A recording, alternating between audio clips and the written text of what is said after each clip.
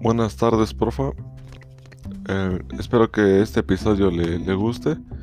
Y bueno, voy a abarcar en este tema la cuestión de envase, así como sus conceptos básicos. Primero me gustaría abarcar el qué es un envase, ¿no? El envase, pues tengo dos definiciones. El envase yo considero que es todo aquello que puede servir para contener un producto y que pues forma parte integral del mismo, vaya. Y la segunda sería que pues también es una unidad o producto que bien puede servir como recipiente, un contenedor envuelto o hasta sellado y pues puede estar en contacto directo con el producto. Bueno, alguna de sus funciones podría ser que una es estructural y la otra es de comunicación. Las estructurales tienen como objetivo pues contener, proteger, conservar y transportar en buen estado al producto, más que nada. En el aspecto de contener, pues tiene que tener un buen diseño para que tampoco se maltrate el contenido. Conservar tiene que tener ciertas especificaciones para que el producto pues eh, llegue, bueno, tenga una vida más prolongada. El proteger, pues, como lo dice el nombre, cuidarlo de cualquier golpe, caída y pues no que se salve completo, pero no que se dañe bueno, totalmente, porque pues si no sería mal para el producto y para la empresa. Y transportar, pues sería contener un envase en el que puedas llevar a diferentes sucursales tu producto y así se pueda comprar y distribuir de gran forma. Volviendo en los tipos de envase, eh, ya tocamos el estructural, ahorita son los de comunicación. Los de comunicación pues tienen como objetivo pues informar, motivar e impactar. En su mayoría pues igual, el informar eh, pues tiene que tener cierto diseño para que la gente reconozca tu producto y fijarse en la información nutrimental y demás. Impactar, pues tiene que tener un buen diseño para que la gente, bueno, mucha gente lo compra no por el precio o por lo que contenga, sino mucha gente lo compra por el diseño, más que nada. Guarda las botellas digamos, esta botella me gustó, pues esa la puede guardar para futuras ocasiones. Informar, pues como le comentaba antes, ver el tema de que tiene que llamar la atención al espectador y darle los suficientes datos para que después la compre. Y motivar, pues a la hora de motivar, tiene que, bueno, yo considero que tiene que desempeñar un buen tipo de color para que pues la gente de verdad se lo quiera llevar, porque si ven cosas que no están familiarizadas, pues no lo comprarían, porque simplemente les da como cosa o no les gustaría adquirir ese producto y tenerlo en sus cocinas o en el lugar donde lo vayan a tener. Bueno, lo siguiente que quiero hablar también sería de los envases, eh, sus objetivos semióticos. Los envases, pues, como dijimos como dijimos hace un momento, son unos soportes de información, tienen que ser vehículos de mensajes claros y portadores de significado. Por ejemplo, se pueden diferenciar por ser de atracción, de efecto espejo, seducción y simplemente informacional. La diferenciación se puede denominar como que hay ciertas clases de un mismo producto y eso hace que pues la gente también le llame la atención y diga, wow, hay demasiadas variedades y me puedo llevar varias. Atracción, como dije antes, pues con el diseño, ¿no?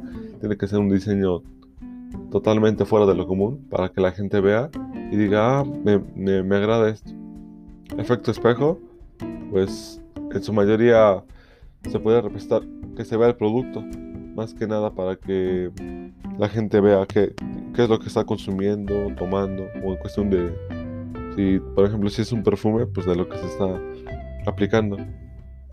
Seducción, pues la etiqueta y la botella, yo considero que deben ser una forma predeterminada para que cualquier persona pues le llame la atención y de repente lo compre. Así como le dice seducción, pues le llame la atención y claro, se lo lleve a su casa. Otra también podría ser, como dije, la informacional.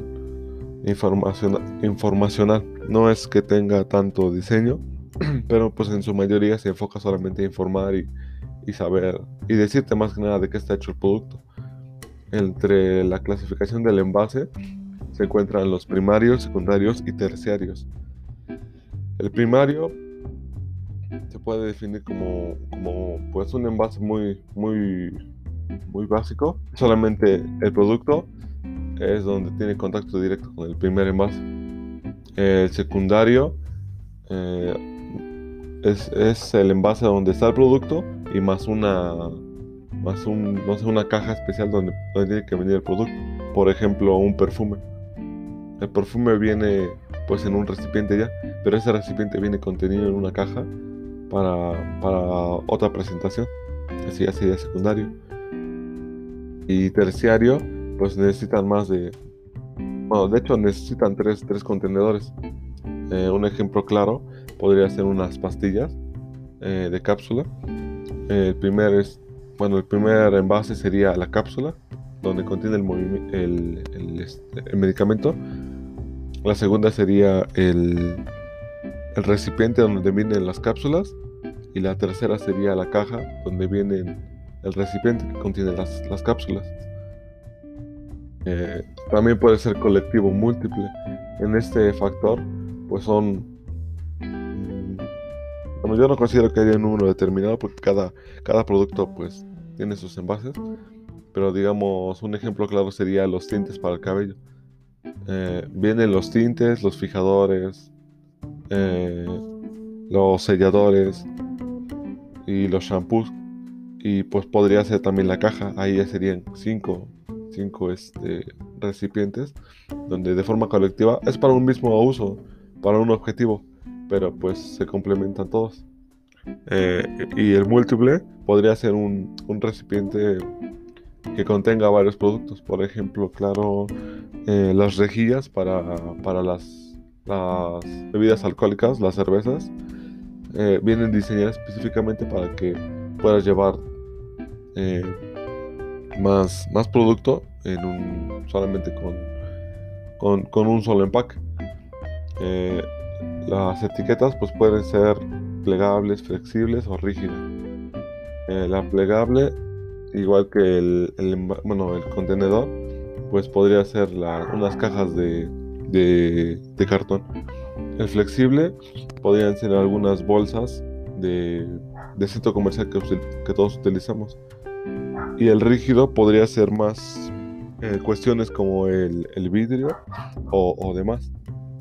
Hay otro también estilo de envase que podría ser el blister pack o el skin pack, que bien podría ser un ejemplo, una salchicha que pues viene contenida de un plástico pero para su conserva. Otro también sería el blister pack. Por ejemplo, sería plastilina donde viene contenido con un recipiente en el que viene de plástico para su conserva y para que no se dañe.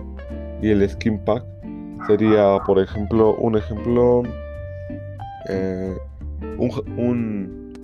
pedazo de jamón de pierna, pues viene contenido en un envase en el que pues literalmente se adhiere al producto, solamente que no lo daña y a la hora de conservar pues puede ser de mucha ayuda.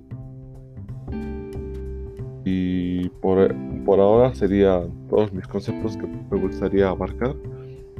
Espero que sea de su agrado, profesora, y muchas gracias. Hasta luego.